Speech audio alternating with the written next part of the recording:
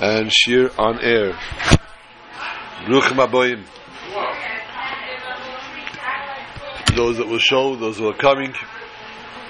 This week we're discussing Pash Vayeshev, and more so, tonight being Yutes Kislev. We will also expand our Shir tonight a little overtime for those that will stay on afterwards until after for Fabrengen for Yutes Kislev. Hello, I have too much noise back there.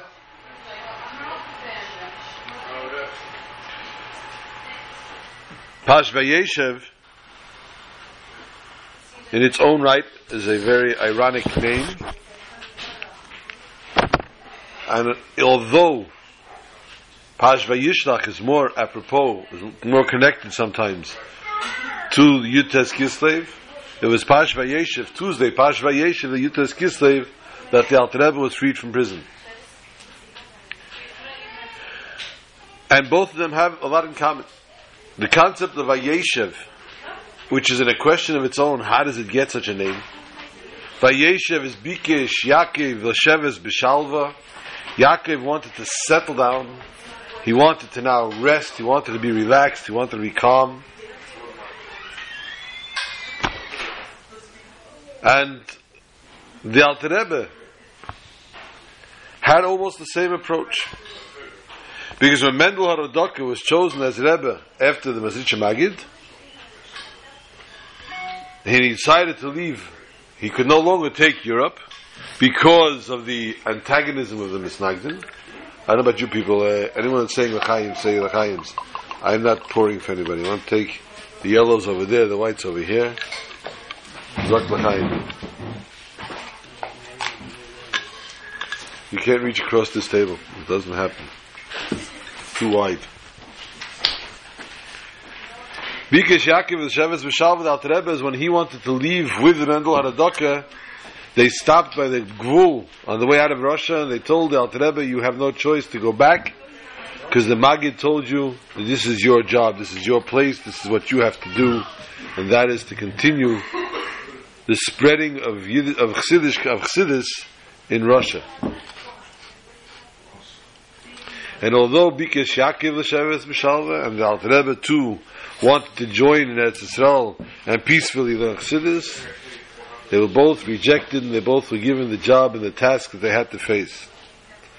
The question is, of course, Vayeshev Yaakov Beretz Megurei Aviv. L'cheira, how could you call this Pasha Vayeshev of Yaakov settling when Yaakov went through such sheer bitter Gehenim, the Mechiras of Yosef? Chaim L'chaim. Amen. Tonight, the Nishmas, Rabbi Yitzchok Ben Abraham, and also Miriam Bas Rabbi Yosef, and Avraham David Ben Abraham. And tonight also my daughter is giving a status for her Yom Haledes. Whose daughter? Which is Richav Beis Mirchem, Mabolina Teva Genendi. Richav Shalom V'Shalom L'chaim L'chaim. Everything goes better on vodka.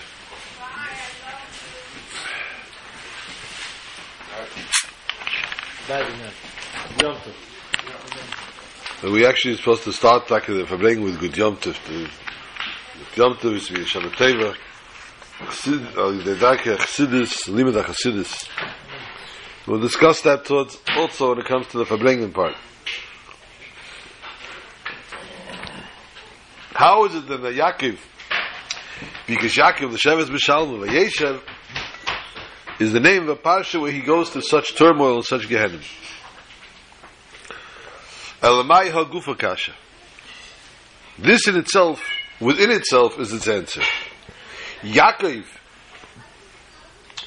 wanting to rest, wanted to now settle down, said the Eibush Ani Megarabach as Dave, I'm going to send you the Dave, the concept of Dave, and Dave is now going to awaken within you such a level of unrest that when those last 17 years sitting in Mitzrayim with Yosef HaTzadik will be that much more enjoyable.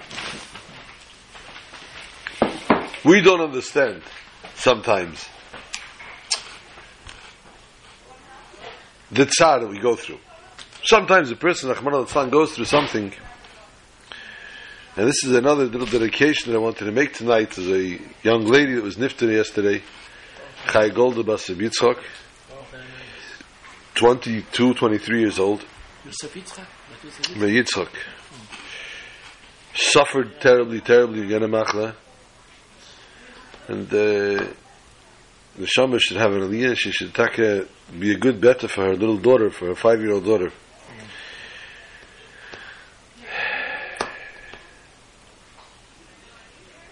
She only wanted to do the right thing. She made brachas. The last conversation I had with her, I went to her bedside, and I said, Goldie, you have to make a bracha. We're going to drink some juice. We're going to drink. She drank. She wanted to make sure what bracha she's making. Halachically, you have to know before you start the bracha what bracha you're making. She made sure she knew in the bracha, the hagofen was grape juice. And she drank with me and she talked to me. Interestingly, on the last conversation, she sent regards to the certain people that she knew I was connected to my cousins, daughter, to the Marich Hashem Vishanim. And she said to me, thank your wife for letting you come, because I went there several times to the hospital. Thank your wife for me. And that night, Rahman al-San, she went into a coma, and the next day she was nifter. She went into a coma that night. I came back the next day. I said vidui with her, actually. Very, very difficult thing to do. So, Bikesh Yaakov l'Sheves B'Shalva, we go back to the original theme. Yaakov wanted to settle down.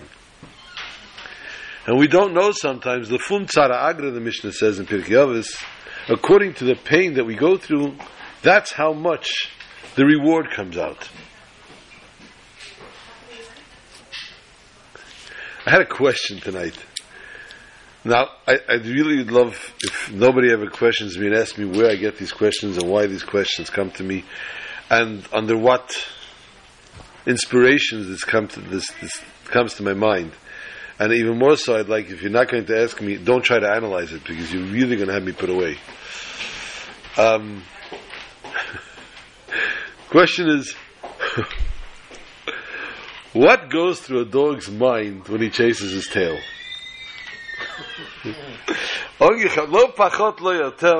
I'm thinking of seeing in my mind's eye a dog chasing his tail. I'm trying to think, was trachst du? What are you thinking when you're chasing your tail? Where did it come from, the question? This week's parsha, we have 2 dreams of Yosef. In the first dream, in Anachnu Ma'almim Alumim, they're taking together everybody, the bundles in the field. Everyone's bundles stand up. Yosef's in the middle. And they all bow down to Yosef's bundle. Needless to say, this caused turmoil amongst the brothers. They went ballistic. Then he came up with another dream.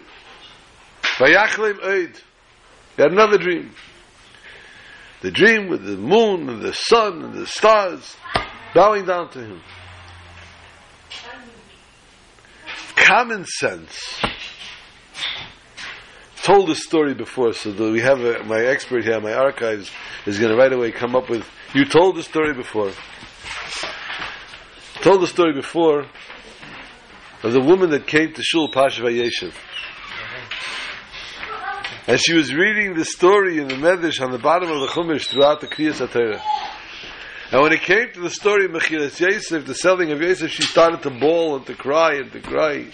Nebuch, that poor Yingel is 17 years old, and they threw him into a ditch with snakes, and they pulled him out, and they sold him to this merchant and that merchant, and came down to Mitzrayim. The poor child not going to see his father again. And cried and cried. Everyone in the shul was going crazy. All the women were sitting there, they were mesmerized by this show. Ad Kedei Kach that everybody remembered Parsha Vayeshev. The next year they all came to shul. The Weiber shul was packed. And as soon as they started learning the Torah, they saw her take her Chumash, open it up, and looking at the bottom, and everybody started to watch the show. They're waiting for the theatrics. 5 minutes, 7 minutes, 9 minutes, not a word, not a thing, not a beep, not a tear. Kriya finishes. She closes the Chumash and kisses it, puts it away. And a lady walks over and says, "Ich verstehe nicht, I don't understand. Last year, you were crying, hysterical, and bawling about this passion, and all of a sudden, this year, Shah, still, what happened?" She says, "Last year, I felt so bad for that poor Yingala. He fell into this terrible matzav. This year, he came back again. He deserves it. He should have known from last year not to come back."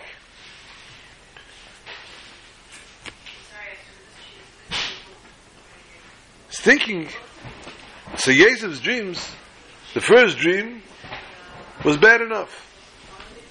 You got you in trouble. Chochem, why are you going and telling the second dream? You see what it did to the first one. Why are you going to tell the second one now? You're going to only cause havoc here.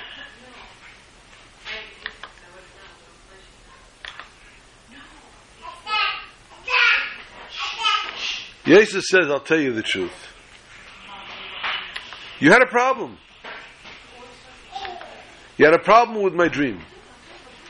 You told me that we sit all day in the field and we gather together the bundles and everything else. Hey, you're missing this, okay? You're sitting on Skype, you're missing this.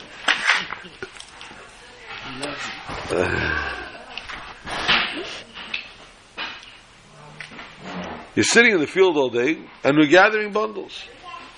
So you dreamt by night what you dream by day. You look always at your bundle and you always imagine your bundle standing up and all our bundles bowing down to your bundle. No, agresa kunz, you had a cholam.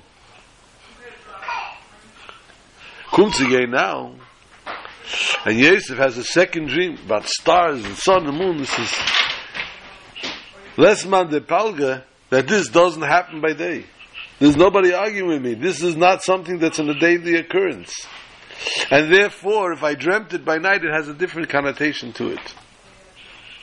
And thereby, says Yosef, you now understand that the dreams have validity to them. So therefore also, only after the second dream, where it came about that he even dreamt something that was not outlandish, but not possible, because he dreamt that his mother came also, and his mother was dead. So because he dreamt that, that's why, you guys don't understand what you're missing over here. You're sitting over there in Skype. There's feedback because somebody else called in.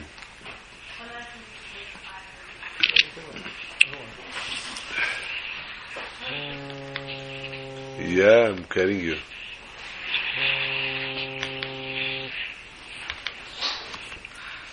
I answered the text before he texted. Okay.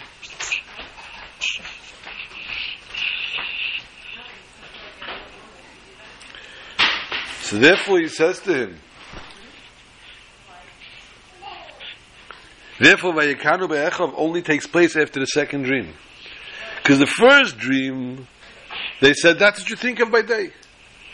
When it came the second dream and it had things in it that are not humanly possible for him, A, to think about by day, and B, to even happen. Now with somebody's phone. This therefore already sent an alarm. And because of this, they said, now we're starting to worry about you. Now we're starting to see that you want to become a king. Hamalech timlech aleinu. You want to rule over us. Teda is very, very interesting.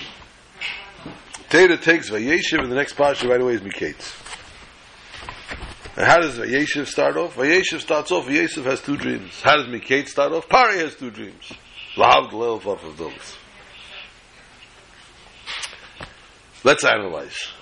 Before we go back to the dog chasing his tail, there's an answer, by the way. I even have the answer. Pare has two dreams, and everybody comes to interpret it. Now the truth is, Pare saw in his dreams, we're going to talk about next week, the interpretations. That's why he knew that when Yosef gave him the answer, what the interpretations were, he knew these was right. Because everybody else that told him the interpretations that they saw, that they thought, he knew that's not what I saw in the dream. Only when Yosef gave him the pitaron, he said, oh, now I understand you're right. Right, you can give. Zokter. Stop. So the question is, when Parei has two different dreams, the Greis Chacham Yosef comes along, and Chacham Yosef says, both your dreams are one. Both your dreams are one.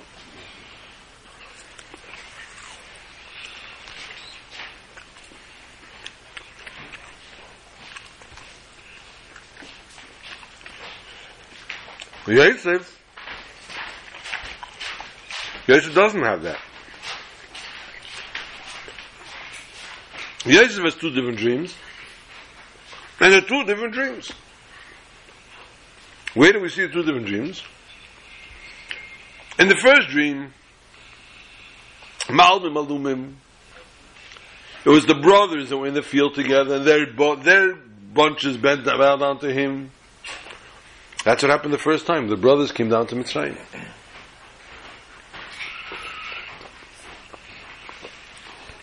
The brothers came to Mitzrayim, and they bowed down to him. That was one episode. Later, when Yaakov comes with the whole family, and Yesh Emrim, that the Shivcha, that Rachel Shivcha was now considered his mother, which is interesting to note on tonight's Yahrzeit. And that's why now when she bows down to him, so the second dream comes into fruition. Elamai. What's Beruchnius? Alpi Ruchnius, Alpi Chassidus, the first dreams, Yosef's two dreams, and Parei's two dreams are totally not synchronized. Was heißt? Yosef has two dreams. The first dream is Oretz, is Dover Gashmi, is David Daimen, is Tzemeach. What was the Tzemeach? The wheat that was growing in the field. It was all Oretz.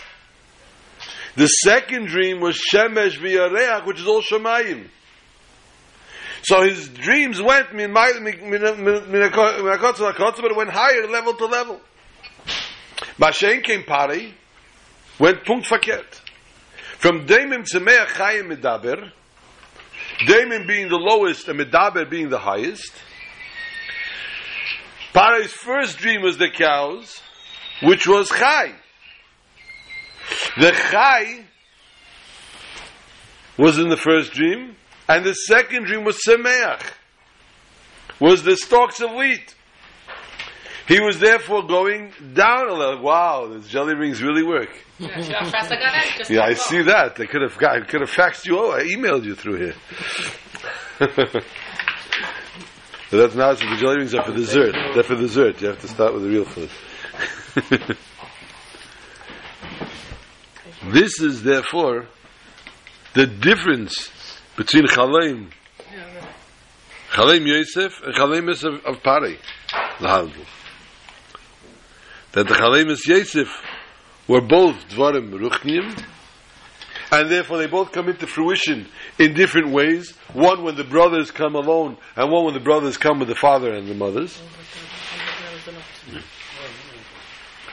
And then comes the second dream those are two dreams of Yosef. Mashen came Parei's two dreams were one with the other, and therefore they were both translated in one way, because they were all talking about Dvarim Gashmiyim. Das heißt Nas Tchilasan B'Seifim B'Seifim B'Tchilasan. People are fading out like the ghosts over here. Nas Tchilasan B'Seifim B'Seifim B'Tchilasan. And therefore we look at the end of our Parsha of Parshas Vayeshev, and again comes about dreams. Again talking about dreams, but this is of a different level of dreams. And Ad Kedei Kach that it comes out that he says that the butler, after he survives,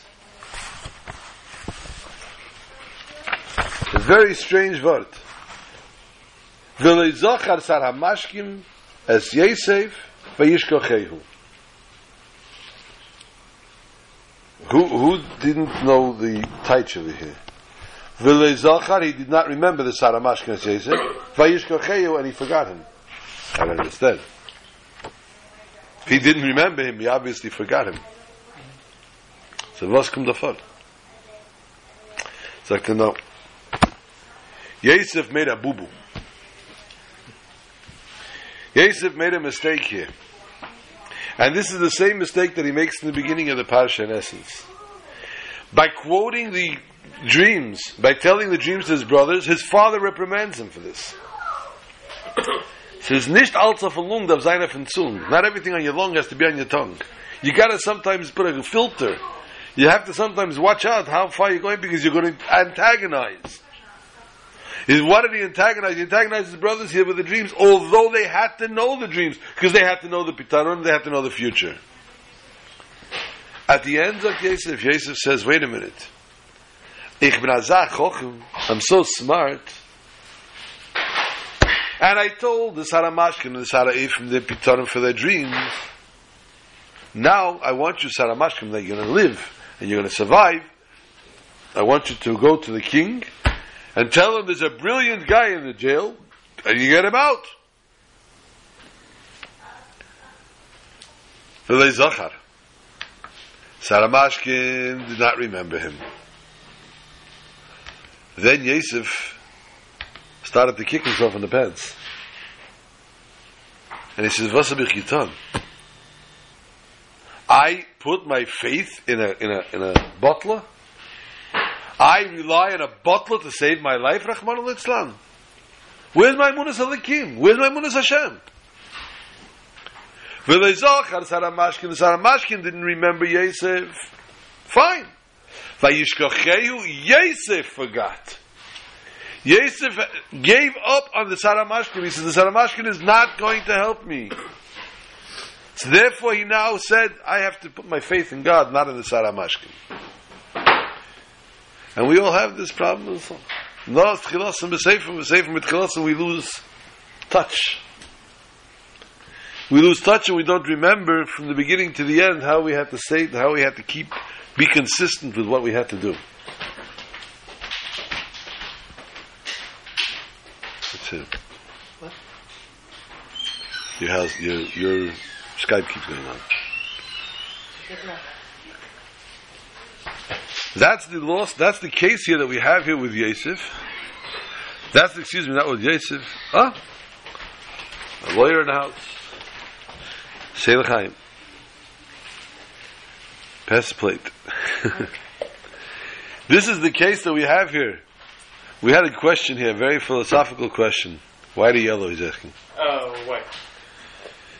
We had a very philosophical question, which I asked that nobody analyzed how I came up with. What does the dog think when he chases his tail?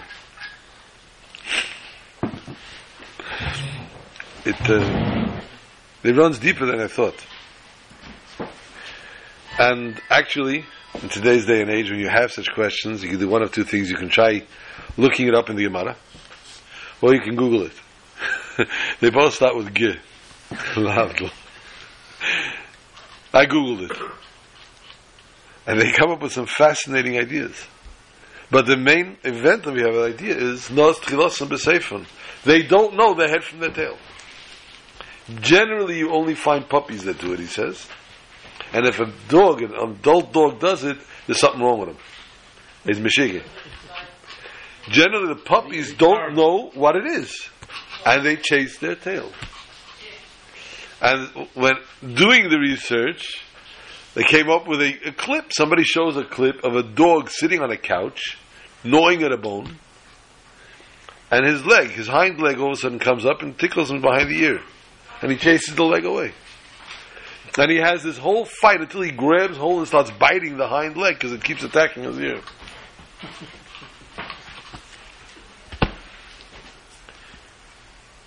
This is what we find here in essence. My wife left her phone here.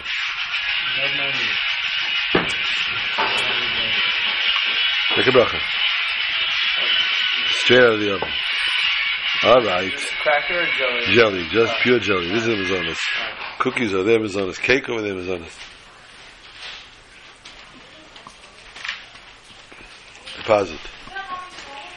This is therefore we find where Yosef HaTzadik runs himself into this dilemma,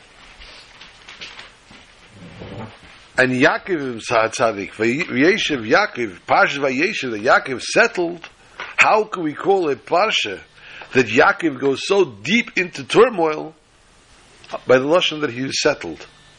And this is that what we're trying to explain. That they're one in hand with the other.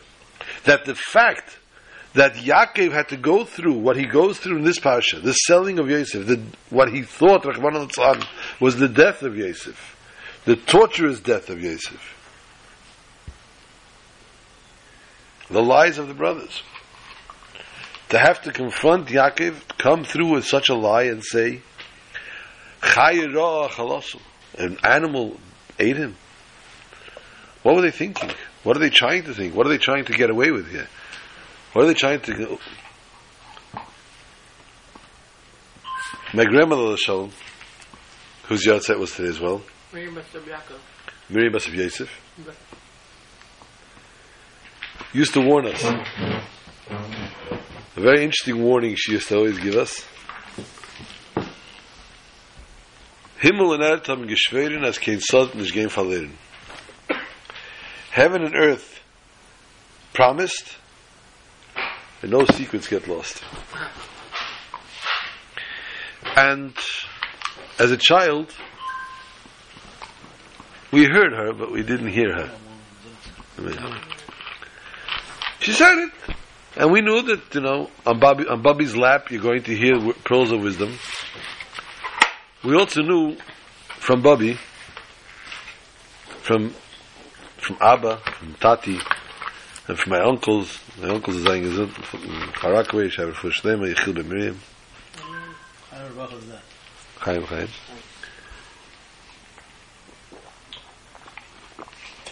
We actually went to his house last night to Dav Mariv. He said he could say Kaddish for the minion. He made a little Suda there for him. My grandmother had a very interesting intuition. Throughout the war, they were on the run. They were on the run to an extent. They had a house in a town called Zagush, which was like a vacation home. It was like a vacation village per se, but there were plenty of villagers there. My grandfather Shalom was the Chazan and the Shochet. And he had the only house in the city with hot and cold running water in the house. And when the Nazis came to town, they took over that house. That was their headquarters. Throughout the war, from the beginning throughout the war, for somehow, somewhere, my grandmother had the intuition to always stay a step ahead. And she always, when she said, "Come the gate, we're getting out of here," nobody asked any questions. And it was 2-3 days later that the Nazis were there. So she always had, when they were deep in the fosse of Russia during the war, she housed, besides her own children, she housed many orphans, war orphans. It wasn't hard, there were plenty of them. And my father Shalom would tell us that first morsels of food that came into the house went to the orphans. They ate the leftovers. And it was usually the boys had to go out and get whatever they can get from the market or wherever they could get it from. My uncle Zayin Gesund was the one that used to go out. Basically, my father always managed to find an excuse not to go. Amongst the excuses, they used to have to wrap their legs. They didn't have regular warm clothing. They wrapped their legs with towels, and you walked out in the snow. And when you came home, you were wet. They take it off and they put it by the stove, by the oven. So my father, as soon as he got into the house, quickly took everything off. And now you have to dry it. You couldn't put it back on wet, so you had to wait till it dried. In the meantime, my uncle had to go out to get the food. One time, my grandmother outsmarted my father and got him to go with my uncle, and they came back with nothing, almost, because they passed by a bunch of hooligans, and they started screaming, "Jidden, Jidden." And my father was not one to take these things lightly, and he started throwing the coal at them. And there's a little civil war ensued. At which point they came back empty-handed almost, because my father unloaded everything on the guys' heads. And my uncle said, never again. I'm not taking this guy ever again. It's not happening. But this was Hagufa, Himmelnetam, Geschweren, Kinsad, Nishgein Verleden. And she always kept to that. And we used to find out very often. The first time we rode a bicycle on the street, we obviously were not allowed to. Today you can't ride it on the sidewalk. But in those days, we were definitely not allowed to ride in the street. And it was really no fun on the sidewalk. There were cracks in the sidewalk. And those days, the city didn't take apart your sidewalks if you had a crack in it. And if there was a crack in the sidewalk, you'd sometimes hit a bump going on a bicycle quickly. You were toast. And it was painful. And we didn't have helmets. We didn't have guards and all these things. So we used to, all of a sudden sneak out into the street and do a quick pedal down to that. Who's going to catch you? The street's empty. No cars. Quick. It didn't take an hour and you got home. You didn't get a call on your cell phone, obviously. 45 years ago. That's all we'd need. And you came home and you were cold inside. Yes? Why were you riding in the street? It wasn't even on this block. You were 3 blocks away. Now what are you going to say? I wasn't. They didn't ask you, were you riding in the street? Why were you riding in the street? You definitely was in a rock and a hard place, and we were not in the in position to be able to lie and to tell these things. And we were caught. Why ride in the street? You're asking why? Come out, ride with me, and I'll show you why I rode in the street. You're not allowed to ride in the street, and you got, of course, punished through that. There's no two ways about it. Today's day and age, parents would never be able to get away with the punishments we're going through. No, they did not beat us. I know a friend, it was a neighbor, I think, that crossed, the first time he crossed the street without permission. He must have been about 5. And he ran across the street for the adventure. And he got tied to the dining room table, to the leg of the table, for 20 minutes or something. It was... And the next time we came out and guess says, who's going to run across the street? He was not volunteering. And he finally explained, like about 3 weeks later, what happened to him. And this is the same thing here. What are the brothers thinking? They were going to get away with this? And it says in the Mefarshim that Yaakov Avinu did not really give up. He sat Shiva, he mourned and everything. Something was there, because the fact is, when a person is still alive, the person doesn't have that Avelis in them. They don't have it. And you go through the year of a mourning, there's an emptiness that you feel throughout the year. And because the person is missing, the person was, you usually only use the expression for very young people.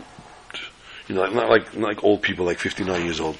We're not talking about such old people. We're talking about the young people. Yikes. They're torn from our myth. They were torn from our myth. It's an expression that's so powerful. But it leaves this massive wound and this massive void within our lives. To be just torn. And nobody should ever experience it, although there are enough people around this table alone that have experienced just such bites out of our lives. Okay, not you. You don't remember. You were 2.5.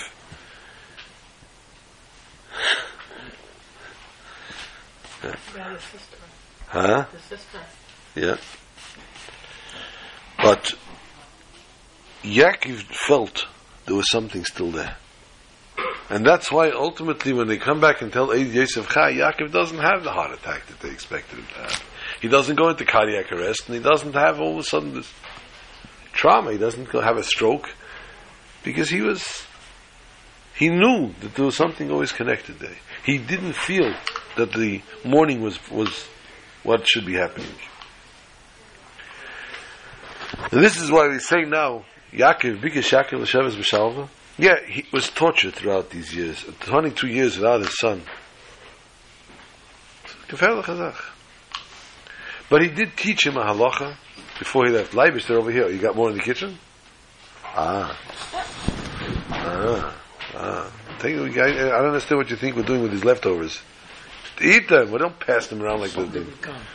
There's a wedding over here. And there's a whole bunch in the kitchen. There's all the people who started bringing. Where's the kibbutz? Pearl?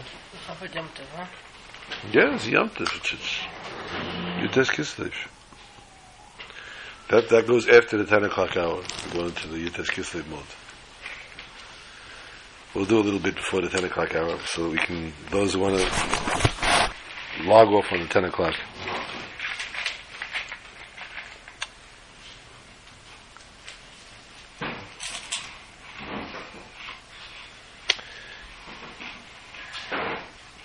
They come to Yaakov and they tell him, they show him the garment, they say, Haker no. Recognize this garment of your son. Now, one thing we know, they didn't do DNA testing in those days. Because Yaakov would have tested the blood, he would have seen it was not Yaakov. We see though, within the parasha, how God pays back Midah Keneged Midah. What was the Midah Keneged Midah here? The Sirizim they used to dip the blood, Yehuda gets paid back later with the Sirizim with Tamar. Rashi tells us in today's Chitas. Yeah, but we gained parrots. Oh, that's how we got parrots around. So what would we do without the parrots? Huh? Could you explain that? What was that? What were you saying? When Yehuda goes down, Timnan, he meets Tamar. He thought she was a different type of woman. Now, again, we have to bear in mind, we're talking about Yehuda. We're not talking about just the regular man on the street that just all of a sudden found the woman. And when he goes to her, and she says, you have to pay me, he said he didn't have what to pay her, he's going to send her sheep. What do you want as a collateral? And he gives her the collateral that he had, his ring and his staff, etc. And later, she took off the garbs of the woman of the street, and she put back on the garb of the widow. And when they came to redeem the collateral, this woman was nowhere to be found. What did they come? They came with the Sirizim, which is the same representation of the Sirizim that they could try to fool Yaakov with. They dipped the blood in garment of Yosef. So he obviously didn't have the DNA of the blood.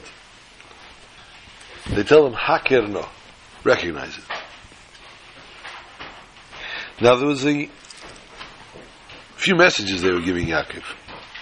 The brothers obviously, Vayikanu Bayechav, they were very jealous of Yosef. And the jealousy reached to an animosity. It reached to an animosity where they almost hated Yosef. Can't say reached to an animosity, it was only almost hated, probably an oxymoron. But in that effect, they were fart, they were his brothers. And this garment was the straw that broke the camel's back. This garment was the knife in their hearts where they complained to their father about the treatment that Yosef was given more than they had. He bought him this special garment, same as possible. So therefore they're throwing it back in his face and saying, recognize this. They tell an interesting story. In the olden days, not everybody knew how to read, believe it or not. And you would hire a melamed to teach your children. You didn't have yeshivas.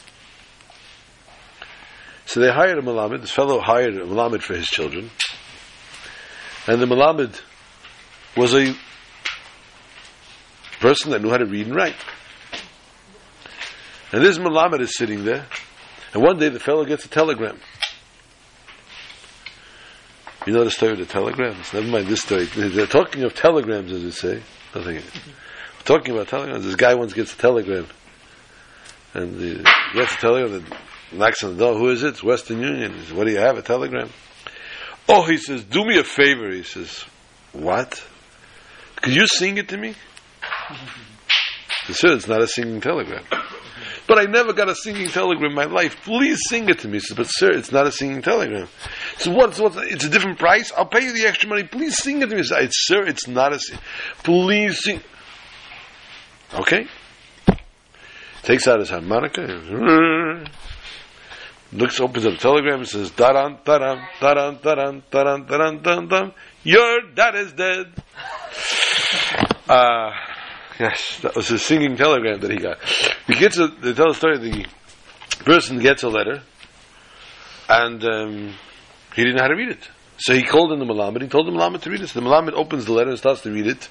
It's a letter from the man's mother, and the mother is describing how the last days of the guy's father, and how the father and the Shekhanim Wadach passed away. The guy hears this and faints. Somebody's standing outside and is watching this happen. This man is holding this paper in his hand. He's reading word for word verbatim. Doesn't blink an eye, doesn't flinch, doesn't move a muscle. And the other person is so affected by this letter that he faints. Comes running inside. He says, "Shtoyat, what's this all about? How did this happen? How did this come about?" So he said, "I just read this letter." Saying, "But it didn't affect you." She says, "No, it didn't affect me. It wasn't mine."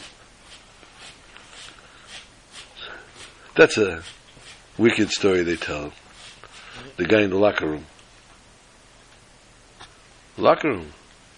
They all, after a game, they're all in the lockers. Phone rings. Cell phone rings. Hello? Honey? Another story? Who knows the story? Whose phone is this? So he says, Hacker, no. Recognize this. You'll see that this is in essence where this is coming from. And that's why it affected him so much more than it affected the brothers. Amongst the many things that we discuss always in Parashat Vayeshev, this is one thing that we can't pass up before we go to a little bit of Yutas Kislev, or a lot of bit. We read several times a year a very, very interesting chapter of the Gemara, which is famously known as the Asara Rega Malchus, the 10 people that were killed as martyrdom. And the story begins, we read on Yom Kippur, we read on Tisha B'Av. The king calls them in and says, "What does your Torah tell you about someone who sells their brother for the slave?" And they say he has to be put to death. He said, "Who died for the selling of Yosef? Never has there been 10 souls like you, and therefore they were chosen to die in the stead of the brothers." Immediately Mefarshim asked a very, very practical question. A practical question. Now you had the cookie ready. There were 12 brothers. Yosef was sold. That's 11. Binyamin was a baby. That's 10. Reuven was not there. He went home. Or Rashi tells us he was in sack and cloth and fasting. That leaves 9. So why did 10 people get killed for the selling of Yosef?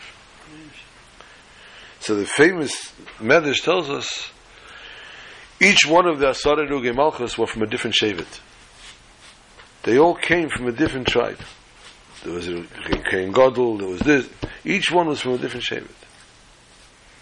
One of the 10 was not from a different Shevet, Rabbi Akiva. Rabbi Akiva was the son of Gerim, converts. When they wanted to do the Mechiras Yosef, they were only 9 people. They needed a minyan. They were mitzdaref God. They were mitzdaref HaKadosh Baruch Hu.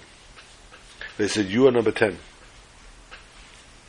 So when it came to Asar Rega Malchus, 9 represented the Shvatim, and the 10th one had to represent the 10th partner here.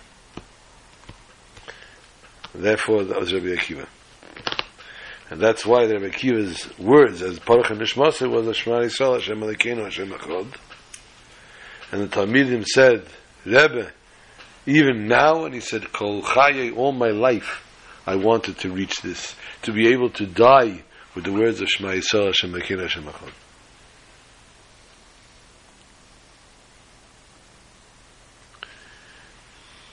How do we know? Rashi brings out this very interesting story here, that Reuven was fasting and had gone off to a different place and was not there.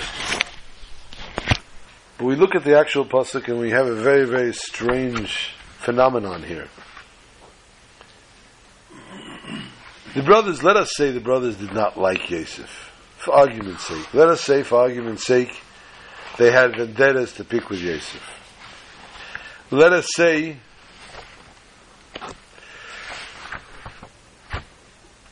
they didn't mind Yosef not being amongst them, or not being amongst the living for that. They were first of all, they were his brothers, and secondly, they were Jews. They were Jews. So, what would you think, after all said and done, and the dust clears, would be the reaction? The brother's gone, that's it, we got rid of him, now let's go tell daddy. What would be the first thing they should do? The normal person at this point in time sits down and reflects. And reflects and says, what did I just do? Was that really the way to go? Was that really what we should be doing? Was that really the idea? So let us see what the pasuk tells us. Vayikash ba Yosef alechav vayivshitu es Yosef kutante pasim asher olav. They threw him in the ditch, and after beating him up to his thing, vayeshu lechol lechem. They sat down to eat. They sat down to have a meal. Lunchtime.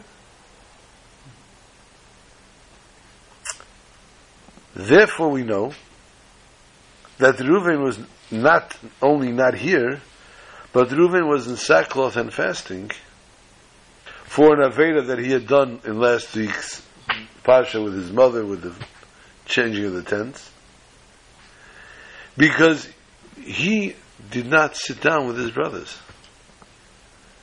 They were sitting down to eat. He dafka picked himself up and walked away. They should not notice that he was fasting. So they not notice that he was fasting. He was not there when they sat down to the feast. That's how the Rashi therefore tells us as a form of Pshutei Shemikra, because technically, where's the Pshutei Shemikra here? Where does the actual regular, simple explanation of the pasuk dictate that Reuven was fasting and with sackcloth? So therefore it says Rashi that if you look in the pasuk, the brothers sat down to eat, and the reason Reuven was not here is because he walked off from there. He was not going to sit down and feast with them. It's a very strange phenomenon indeed that they should go and they should catch on to such an idea to do such a thing.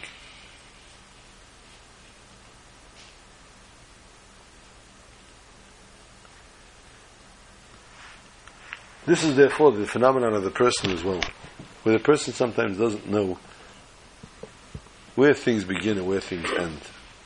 The life cycle is a life cycle. We know where that begins, we know where that ends. Nobody can dispute that, and nobody ever came back to tell us differently. Life cycle has come to an end. And actually, Yutes Kislev is the yard site of the Magid. And the yard site of the Magid, as the Magid was about to depart, as he was about to pass away, he tells the Alter Rebbe, today will be our joyous day. In other words, the fact that a person, a tzaddik, passes away from the world, for the tzaddik is a joyous day.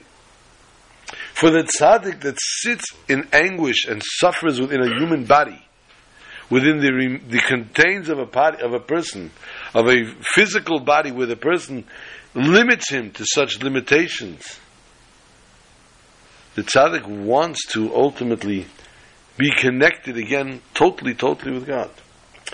Even though we learn an hour on this world is greater than the entire existence in the world to come, because we can only accomplish Torah and mitzvahs in this world, and that's why the Gemara tells us that there's a baskol, an announcement. One of the announcers outside of Gan Eden, or in Gan Eden actually announces, Ashrei mi shebola kan v'talmud biyadei. How good is it for the one that arrives here with his studies in his hand, that the Torah that you have amassed on this world is what you take with you. That is your riches. That is your actual value that your neshama comes up l'mayla with.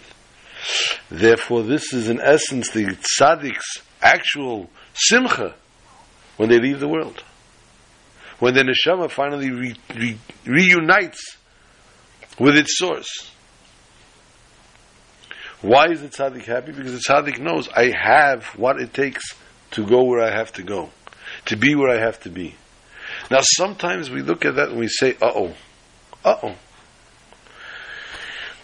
Did my father, did my mother? Yes. Because when we look into it and we think about it and we say, if I am a product, very interesting, one of the places I go to Mivtzayim on Fridays, I go every week, Baruch Hashem. Since the Rebbe came out with Mivtzayim, I go every week to put on film with people. And that's why I drive a car today, because one of the offices is a car leasing company, and they leased me a car now for 3 years. Because they were fed up when we were driving Shmatas, they kept breaking down. And so they finally said, we're leasing this year, 3 years. And they're all from Russia. And one of them has a very interesting twist to his, let's say, fallacies. We won't call them shortcomings. But to the fact that he's immune to, if he would end up marrying a shiksa, it wouldn't bother him, and that he eats whatever comes into the door, doesn't matter what restaurant it came from, he doesn't check if it has a hashgacha, he really would not care either way, and doesn't care. He puts on tefillin because the rabbi asked him to. He fasts Yom Kippur because the rabbi said so before Yom Kippur. If the rabbi would not tell him, he told me straight, if you would not tell me before Yom Kippur, don't forget the fast starts this time, finishes, I would not fast. He doesn't eat chametz on Pesach. You asked me not to eat bread on Pesach, I don't eat bread on Pesach. Might eat other things that might be chametzdik. He will not eat bread on Pesach. And they like bread, Russians. He says, I'm a byproduct. He considers himself a byproduct of society that went through communist Russia. And because communist Russia oppressed Torah and mitzvahs, therefore he's a byproduct of what happened. On the other hand, us, in turn, that are looking to see where our parents' neshamas are at, if we're at a level that we want to know and that we are concerned with the neshama of our parents, that means our parents did something right.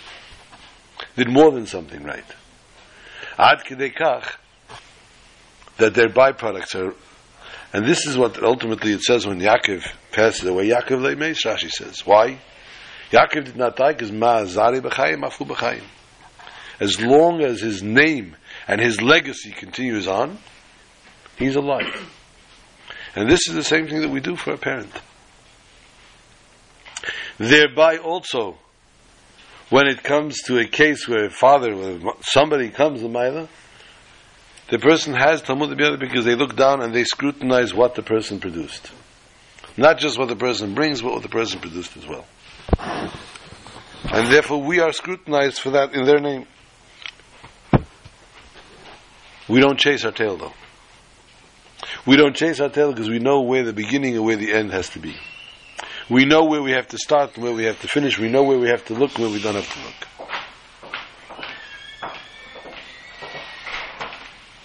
Shalom, shalom. I lost track of time, sorry.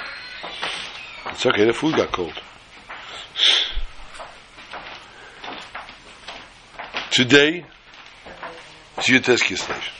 Tonight, Yutes Kislev. Today we were Zeicha to finish off the cycle of the year of the Holy Tanya.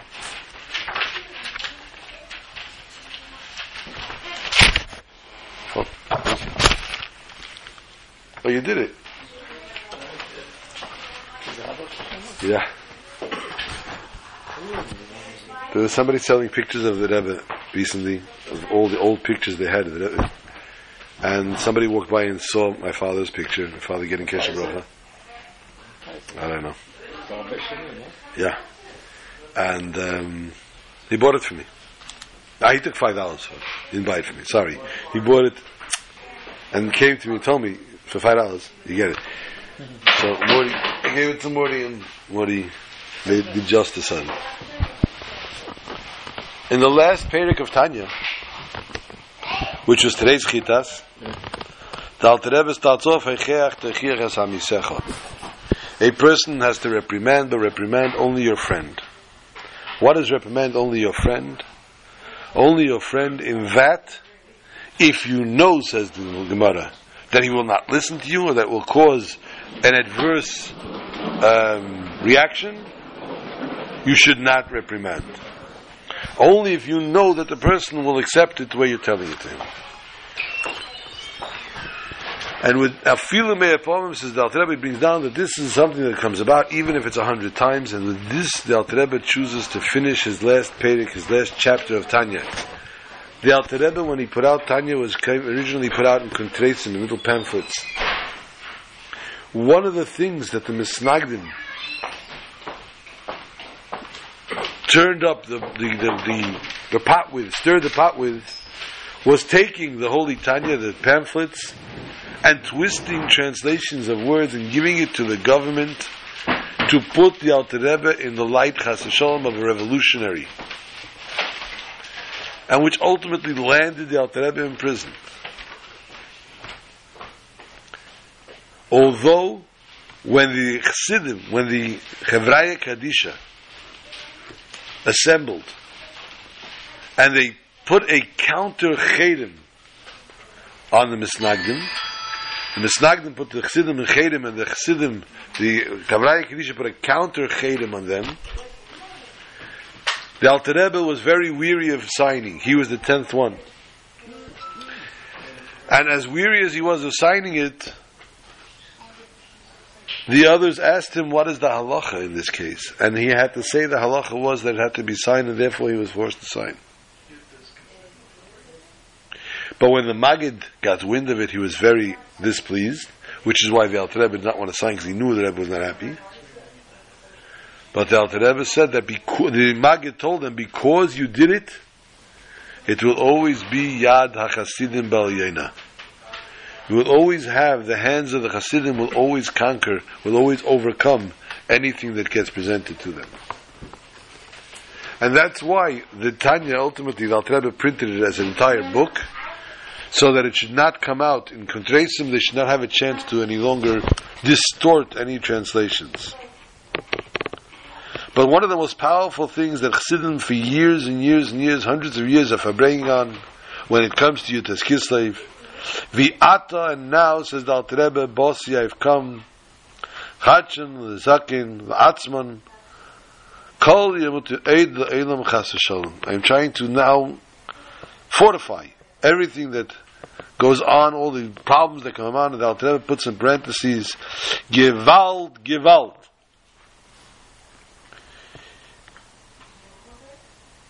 Ad Mosai Zayeh Lanu L'Mekish. How long will this be for us as a stumbling block? And the words Gewalt, Gewalt, Chassidim have sat nights, hours, bringing on the words Gewalt, Gewalt. What an outcry. An outcry that only a Jewish heart cries out. And this is from the depth of a Jewish heart. Gewalt, Gewalt. And this is what the Alter Rebbe brings to light. And with which the Alter Rebbe ultimately finishes off. The person has to be careful simply how they talk.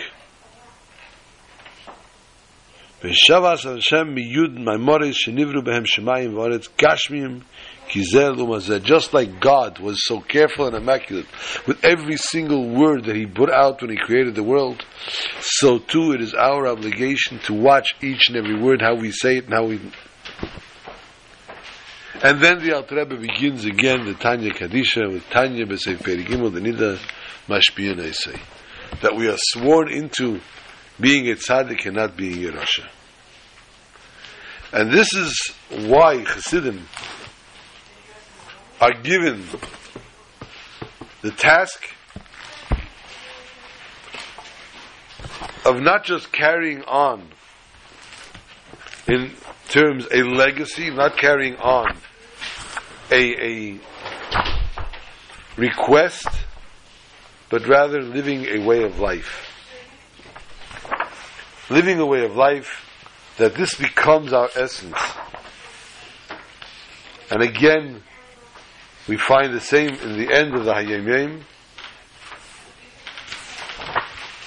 What did they do to this Hayom Yom? My gosh. Very confusing Hayom Yom.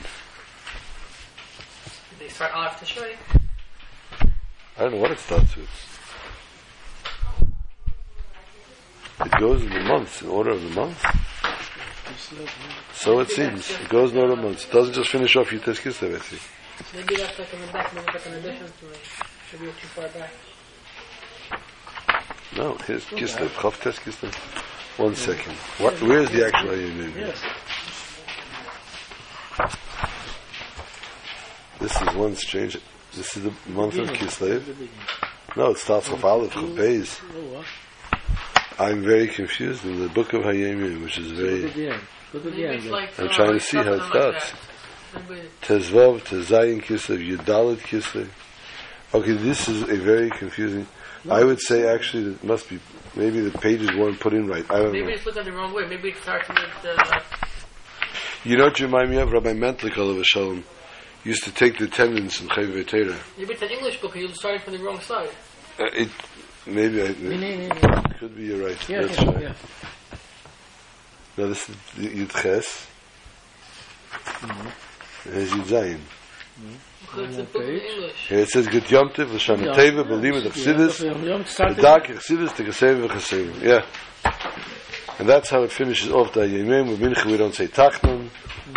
And he goes down on to how it may be inscribed and sealed for a good year, study of Chassidus and the path of Chassidus. And Acheda, therefore he starts this side again. There you go. Correct. He starts at Yud Kislev. Wonderful. We did it. We figured it out. Rabbi Mentlik used to take care of the Chayvei Torah, the attendance. And he had an interesting way. Instead of a roll book, a Delaney book, he had a map of all the tables on his desk, on his table. And each table would mark down which Bachram was sitting at those tables. So every day he would look at table number 1, 2 Bachram were there, you were here. 2 Bachram. So one day, but he ultimately knew the names. Calls over a Bacha, he says, it's already 2 weeks I haven't seen you in Bismillah. What's wrong with you? You were such a good boy. He says, I meant to have to excuse me, but I haven't missed a Seder. I never miss, I'm here every day on time. I'm early and I leave late. How can you tell me this? Shementik says, it's 2 weeks that I'm looking for you. I don't find you. I mark down. Look, I have 2 weeks marked that you're not. But Rav Mentlik, I'm in my place, the same seat every single day. He says, I don't understand. Look, here is the table. This is your table. And this table is always empty every day. He says, Rav Mentlik, I don't sit on this table. I sit on that corner. So Rav Mentlik looks again. He looks again. He looks again. He says, it's upside down. And he turned over the map after 2 weeks of marking. It's terrible how it loses in translation. But Amentik used to speak very slowly because he stuttered when he was young. And the Rebbe told him to speak slowly and he won't stutter. And it worked. And he goes, he had a tremendous sense of humor. And therefore we go into the Hayom Yom of Yud Tes Kislev. As we did the Siyum now of Tanya, in the beginning of Hayom Yom, we'll say the Chayin, the Lulav, the Rav Magid, Mezrich. As we said before, on Tuesday, Pash Vayeshev, Tav Kulav Gimel, And his resting place is in Anapol. I was there. Everybody else signed out, I see. The Alter Rebbe went out of prison for the first time, Yutes Kislev, Yeshev, 26 years later, towards the evening. From the letter, the Alter Rebbe writes, Beram, Kigein Do Tzorech Leidia, Ki Yom Asher Asa Hashem Lanu, Yom Yutes Kislev, Yom Gimel Shuch Bekitev, Yom Elul Rabba Shel Ben Azak Nishmasei, HaKadosh Nishmasei Eden, Shkarisi Sefer Tehillim, Bal Tzipad V'Shalom Nafshi, Kedim Shchalti Pasuk Shel Achrav, Yitzasi V'Shalom Medal Me Shem Shalom. Alter Rebbe wrote that this is a day that on this day came to let know that as I was sitting, the Alter Rebbe was saying the Tillim of the day, not of the month, but rather the day of the week. And therefore it was Tuesday, and he's saying Kapitel Nun Hey. As I reached to the word, says the Alter Rebbe, of Pada V'Shalom Nafshi, says the Alter Rebbe, I was redeemed before I finished the pasuk. So now we're getting the people that signed out sending texts and BBMs. That we'll see you next week. That's very nice of you.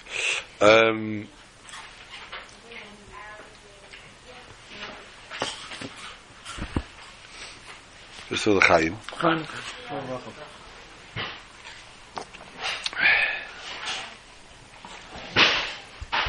Really had that.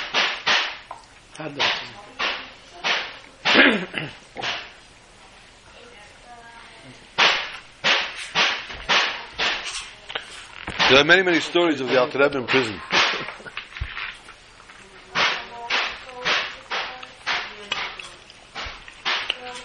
The Rebbe asks,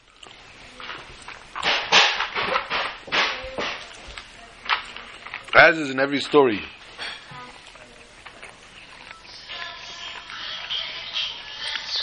that we celebrate a liberation of any sort, we repeat the story on the day of liberation.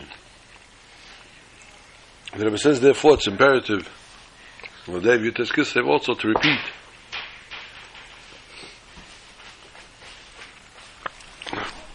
We'll do very briefly the arrest and the liberation of the Alter Rebbe.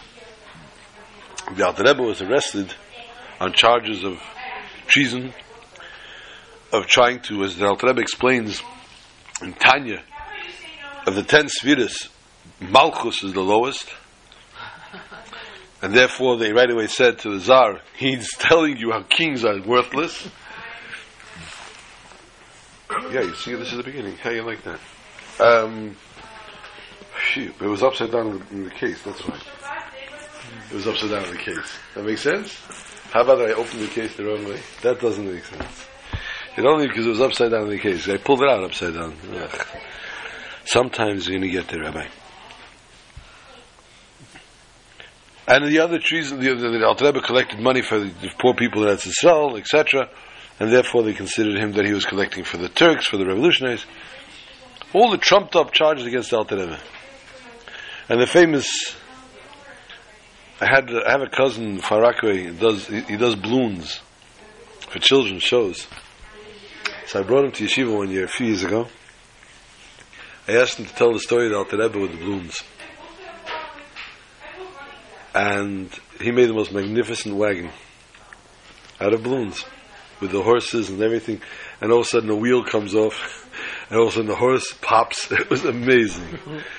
I will tell you, what was more fascinating than the whole story was, first of all, the children will never forget the story of the Alter Rebbe now. But the teachers did not move. Usually when they bring in a speaker to an assembly, the teachers weed their way out. They sneak out, they go outside. Because what they say, here, nobody, they were just sitting there mesmerized to this guy. He did a fantastic job. They brought the black wagon. The black wagon signified only death. As they brought the black wagon and the Alter Rebbe was arrested, the morning was beyond.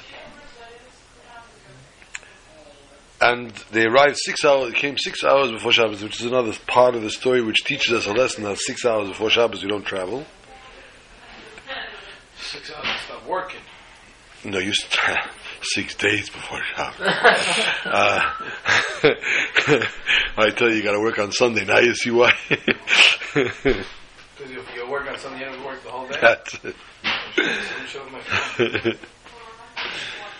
So 6 hours before Shabbos, Alter Rebbe said we have to stop, and they refused to stop. So the axle broke, and they fixed the axle, and the horse died, and they brought another horse, but the wagon wasn't moving. And they begged the Alter Rebbe, at least let us get to the next town. The Alter Rebbe said, this is where we're staying Shabbos. He let them pull off to the side of the road, and the tree till today, where the Alter Rebbe spent Shabbos, is still flourishing. It's a dead, devastated, desolate area, but the tree still is there, still existing. The other famous story in prison that the Alter Rebbe was performed when they used to take him for an interrogation across the river. It was time for Kiddush Levana, and the Alter Rebbe asked that the boatman stop the boat so that he could do Kiddush Levana, because he can't do Kiddush Levana on a moving boat. And he refused. So the boat stopped.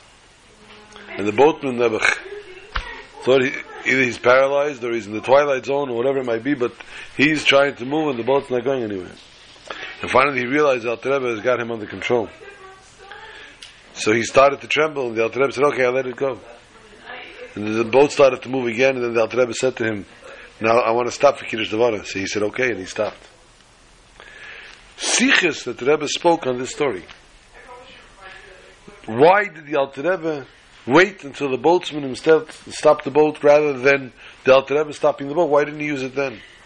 And how the Dovish B'Kedusha cannot be used for such things. It's a story that we tell the children before they go to sleep at night, but yet so deep and so... The visit that the Alter Rebbe has in prison, the cell the Alter Rebbe was in was barely enough for the Alter Rebbe to sit in. Leave it to the Russians to concoct these type of tortures. And the story is that the Baal Shem Tov and the Maggid come to the Alter Rebbe physically in his cell. And they stood there and they discussed why he's in prison. He asked them, why am I in prison? And they said, because you started Chassidus. And he said, does that mean therefore that when I leave I have to stop? And they said, no, once you've started teaching it, now you have to go all the way. So at that point he knew that he's going to get out. But they came physically in the cell. So all these stories are something that we listen to and we hear as a child.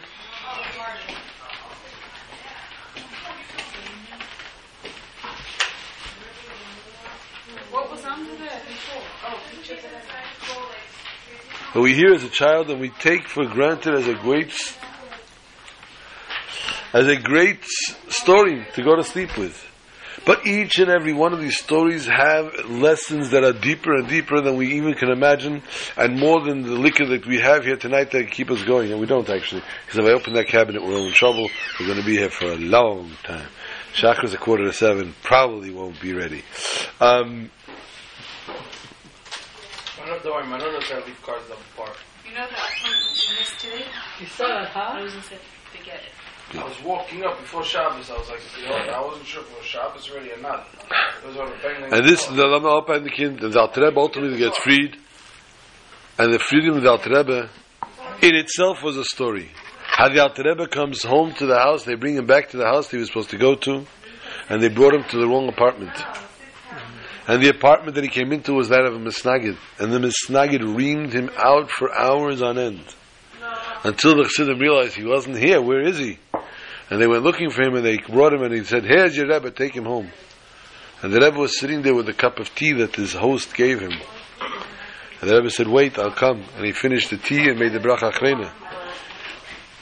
Because the host gave it, therefore he did not want to insult the host. And only then did he leave. And the Alter Rebbe said, the 53 days I sat in prison, which is 53, connected the 53 Parakim of Tanya, was nowhere near as much torture as the few hours that I sat with this Misnag and how much he tortured me. So we see the 7-year-old walking around at 10:15. Come on. She escaped. She's another escapee. And this is therefore we say that becomes Rosh Hashanah the Chassidus, and a yom that we dress in our Shabbos clothing, and that we celebrate with no tachton and with all the other things that we celebrate with, because we see how the pure breakthrough of the world of the Yad Chasidim Elyoina was given precedence at this point, and that is what till today gives us and keeps us going, and will keep us going, even those, especially those who bring Chabad out to a campus, who are the pioneers of bringing Chabad to a campus, and that's something that they will always, a badge that they will always carry. Quietly, sitting at the end of a table, in the middle of a table, wherever they're going to sit quietly, but they are the ones that ultimately are the ones that brought Chabad to that campus. And they are the ones that have the schus for it. And every Talmud that ever comes around to Chabad, or every Talmud that ever is going to learn Chassidus, or that's going to put on tefillin through Chabad, or that's going to continue bringing on tefillin, every mitzvah is their schus. And therefore, the Chaim Chassidim, the Chaim brothers, and we should be zeicher that this should be the Yud Teskisei, that we all get redeemed from the Golus Amitas L'Chaim.